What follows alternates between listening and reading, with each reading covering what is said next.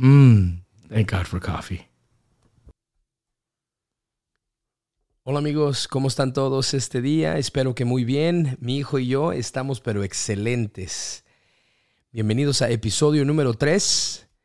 Thank God for coffee en español. Y estamos de veras gozosos. Estamos trabajando en lo que es el equipo y el estudio. Y todo lo que llevamos a cabo, lo que el Señor ha puesto en nuestro corazón. Estábamos riéndonos un poquito porque estábamos poniendo aquí todo el equipo y me dice mi hijo, mira, hay una foto allá.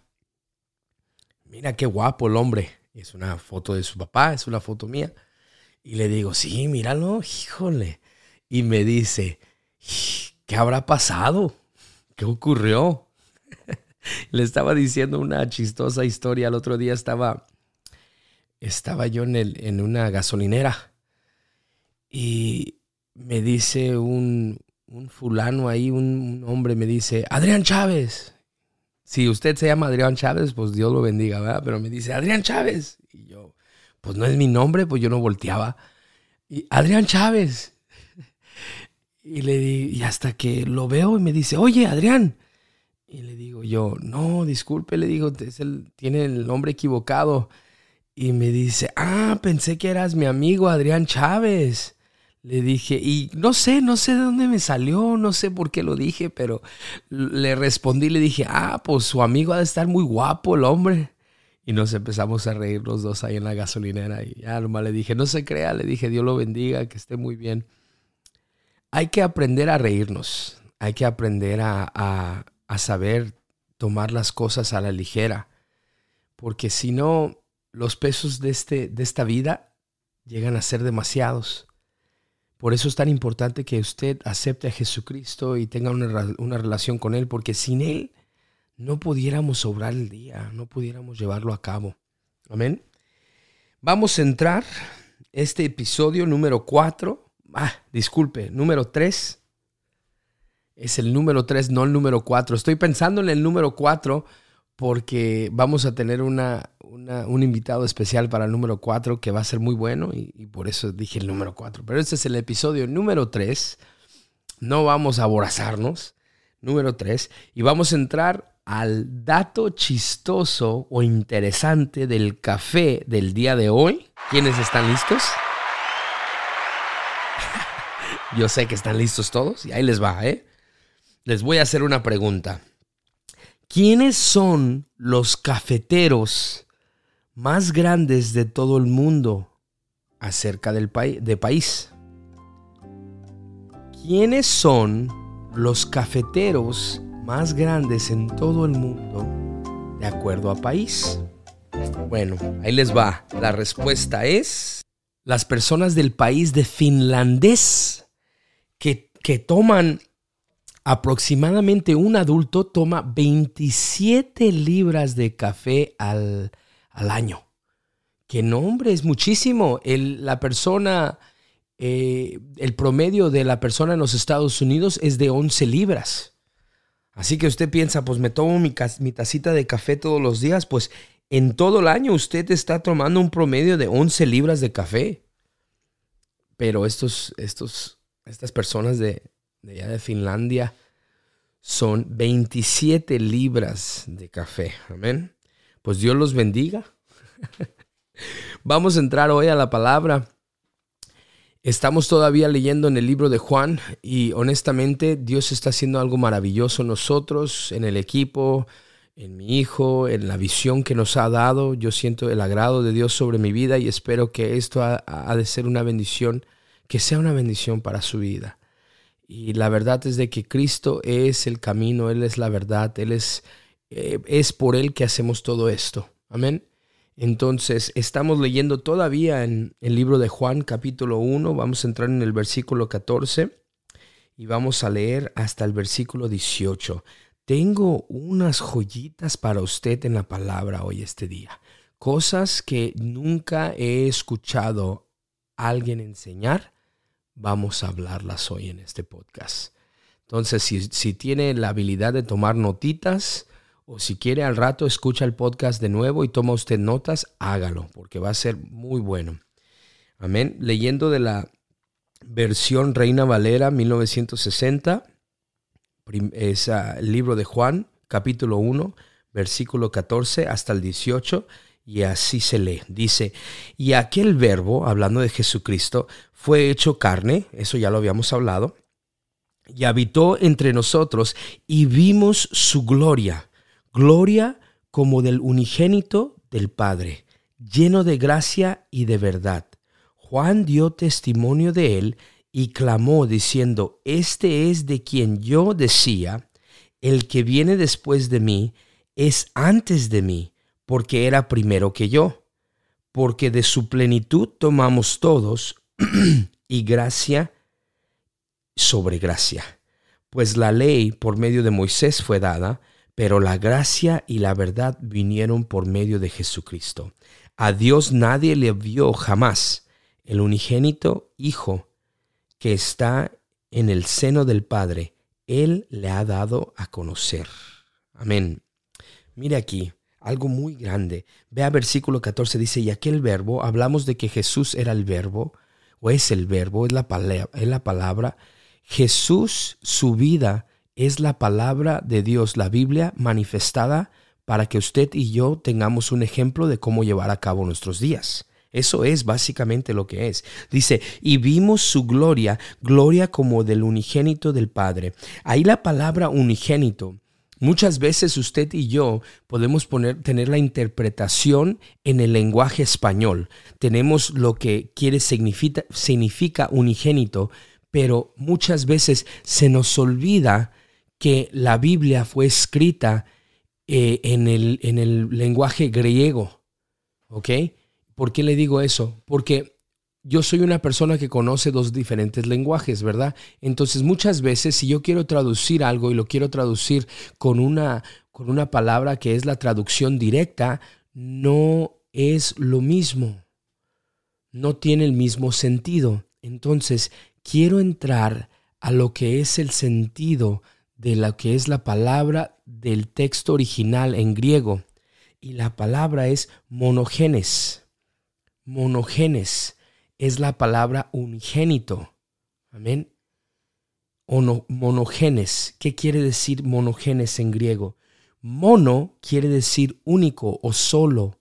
No es mono como mono un animal, no. Mono significa solo o único. ¿Ok? Entonces por eso que recibimos la palabra unigénito, pero muy bonito, vea esto. Genes quiere decir sacado de, o venido de, o traído de. ¿Ok? Entonces lo que está diciendo aquí la palabra es de que Jesús es el único que ha salido o viene de, y mire versículo 18. Dice, a Dios nadie le vio jamás, el unigénito Hijo que está en el seno del Padre. Si Jesús es el único que es traído del Padre, si es el único que sale del Padre, si es el único que viene a darnos la gloria del Padre, la gloria de Dios, porque la misma Escritura dice que nadie había visto a Dios jamás, pero que ahora el Hijo nos hace reconocerlo. ¿Qué quiere decir? Ahorita le voy a decir lo que significa. Significa que Dios trajo a Jesucristo a este mundo y lo trajo de su seno, no de su seno, de su pecho. ¿Y qué está en su pecho? El corazón. Jesús es el corazón de Dios. Cuando yo digo una expresión y digo, mi esposa me conoce de todo corazón, eso es una expresión diciendo que mi esposa sabe todo al todo de mí. Sabe lo bueno, sabe lo malo, sabe de todo de mí. ¿Por qué? Porque soy humano. Pero cuando decimos que Dios no tiene fallas, Dios no tiene errores, Dios no es pecado, Dios no tiene nada de tinieblas ni oscuridad, y decimos que el Hijo, que es Jesucristo, sale del seno del Padre para dejarnos que nosotros reconozcamos quién es Dios, y es la expresión es la expresión visible del Dios invisible, estamos diciendo que Dios es manifestado hacia nosotros por medio de Cristo. Por medio de Cristo Jesús, usted y yo tenemos la manera de conocer al Padre. Dice, y vimos su gloria, gloria como el unigénito del Padre, o sea, el que sale del Padre, lleno de gracia y de verdad. Juan dio testimonio de él y clamó diciendo, este es de quien yo decía, el que viene después de mí es antes de mí. Juan Bautista conocía que el que venía era el Mesías y que era antes de él. ¿Por qué? Porque existió antes de él en la creación. En términos terrenales, Juan es aproximadamente 6 meses más grande que Jesús. Amén. Entonces él está diciendo, yo no soy más grande que Jesús de edad, porque él es más grande, él era primero que yo. Este es de quien yo decía, el que viene después de mí es antes de mí, porque era primero que yo. Mire versículo 16, porque de su plenitud tomamos todos. ¿Sí? Ahí él está hablando de Jesús, que Jesús estaba en la creación. La Biblia dice que todo fue creado por medio de él, para él. Hablando de Jesús. Y me encanta donde dice ahí, versículo 16, dice, y gracia sobre gracia. Muchas veces nosotros no comprendemos lo que es gracia. Pensamos que gracia, si usted me escucha y me dice, bueno, ¿qué es la gracia de Dios? ¿Qué significa eso? Déjeme decirle, le voy a explicar. Gracia no es simplemente un perdón. ¿Sí? Mucha gente dice, no, pues la gracia de Dios es el perdón de mis pecados. La gracia de Dios no nomás es el perdón de sus pecados.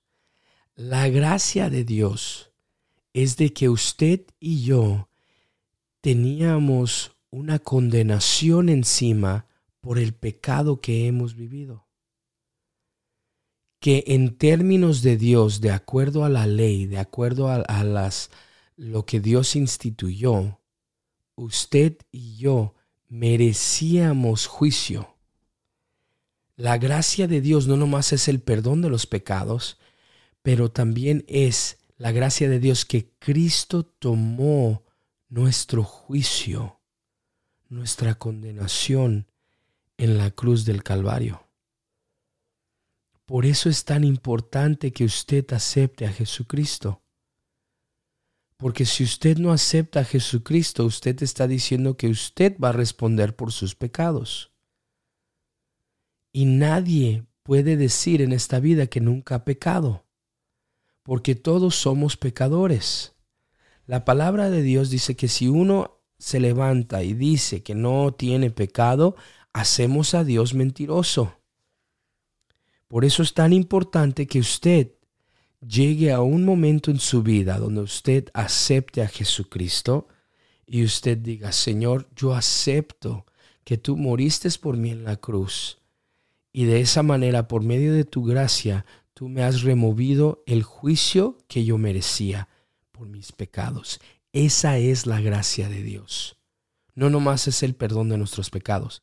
La gracia de Dios es de que Dios, Él mismo, pagó por sus pecados, por mis pecados y los pecados del mundo. Y lo hizo para que usted y yo tuviéramos una oportunidad de conocerle a Él. Y Él se glorificó Él mismo, haciéndose hombre y encarnándose, viniendo por medio de una mujer. Jesucristo es Dios encarnado y a la misma vez es humano. ¿Por qué? Porque nace de mujer. Nace de la Virgen María. Mire, versículo 17. Pues la ley por medio de Moisés fue dada. ¿Qué es la ley? Los 10 mandamientos. Los judíos tenían, me parece que tienen todavía 613 leyes judías. Usted y yo no podíamos vivir esta vida sin tener que pecar. Viviendo en esta vida, usted y yo hemos pecado. ¿Por qué? Porque nadie puede decir que nunca ha mentido. Nadie puede decir que nunca le ha faltado el respeto a sus padres. Nadie puede decir que nunca hemos tenido ídolos delante de Dios, cosas que valoramos más que Dios. Nadie puede decir que nunca ha, no sé, sentido lujuria o adulterio. Nada de eso. No podemos decir eso porque cada uno de nosotros, la palabra de Dios dice que todo ser humano decae corto de la gloria de Dios. Pero mire esto, pues la ley por medio de Moisés fue dada. Usted me puede hacer la pregunta hoy, pero Pastor Jaime, entonces, si es así, si la ley trae muerte y trae juicio, ¿por qué la instituyó el Señor? ¿Por qué la hizo? ¿Quiere decir que la ley no es buena? No, la ley es buena. Déjeme decirle el por qué. No sé si tengo atletas o deportistas, gente que les gusta el deporte. No sé si le gusta a usted el fútbol, soccer, el fútbol mundial, o le gusta el fútbol americano, o le gusta el baloncesto.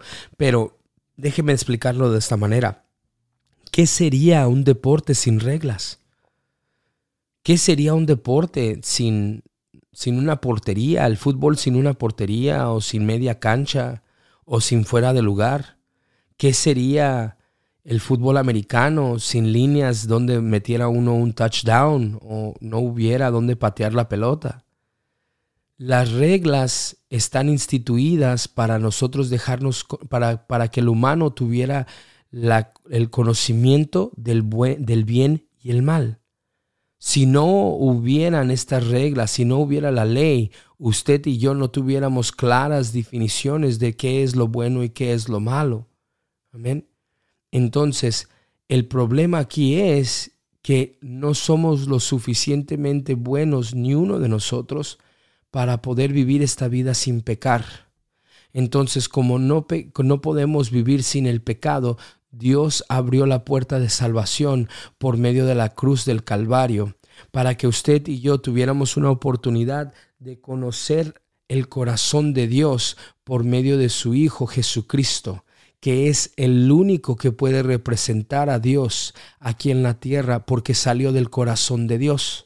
¿Qué quiere decir? Que Dios mismo dijo: yo necesito salvar a mis hijos y lo haré de la manera donde ellos van a llegar a conocer quién soy, qué busco, cómo es que hablo y cómo es que obro. Amén.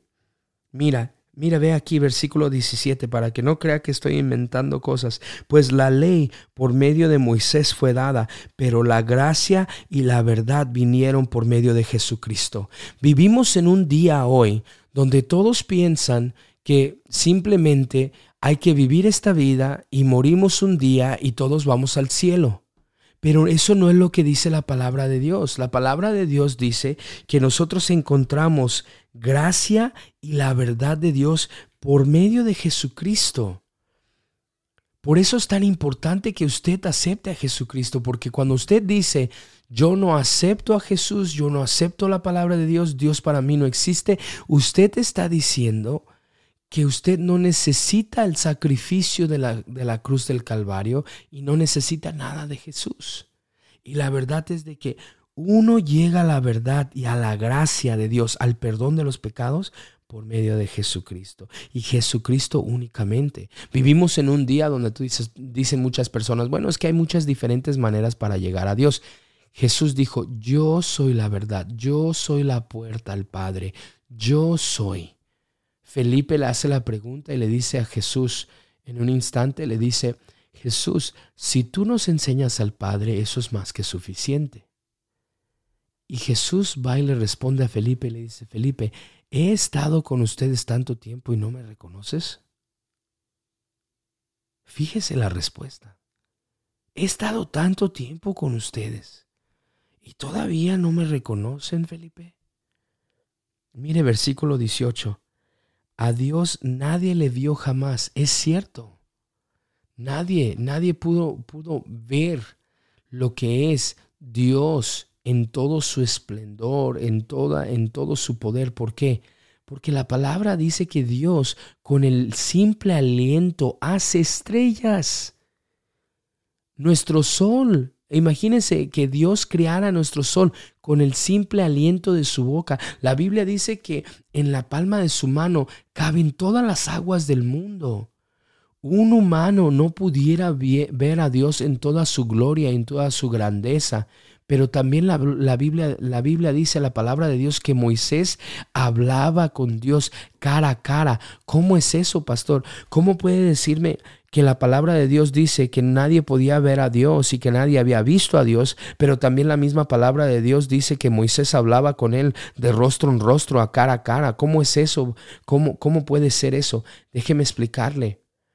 Porque la representación y lo físico, como Dios se manifiesta y está en el Viejo Testamento, es por medio de Jesús. Por eso es que Juan dijo, el que era antes que yo, el que es después de mí, fue primero que yo. Le hacen la pregunta a Jesús y le dicen, ¿tú te crees más grande que Jacob cuando estaba con la mujer en el pozo de agua? Y claro, él dice, sí, antes de Jacob yo fui y antes de Abraham, cuando está discutiendo con los fariseos le dicen, y nosotros somos hijos de Abraham, ¿tú te crees más grande que Abraham? Y él dijo, antes de que estuviera Abraham, yo ya era. A Dios nadie le vio jamás, el unigénito, el que viene de Dios, el que sale del corazón de Dios, que está en el seno del Padre, Él le ha dado a conocer. Por medio de Jesucristo, usted y yo llegamos a conocer quién es Dios. Llegamos a conocer qué es lo que Dios quiere de nosotros. Llegamos a conocer su Espíritu Santo.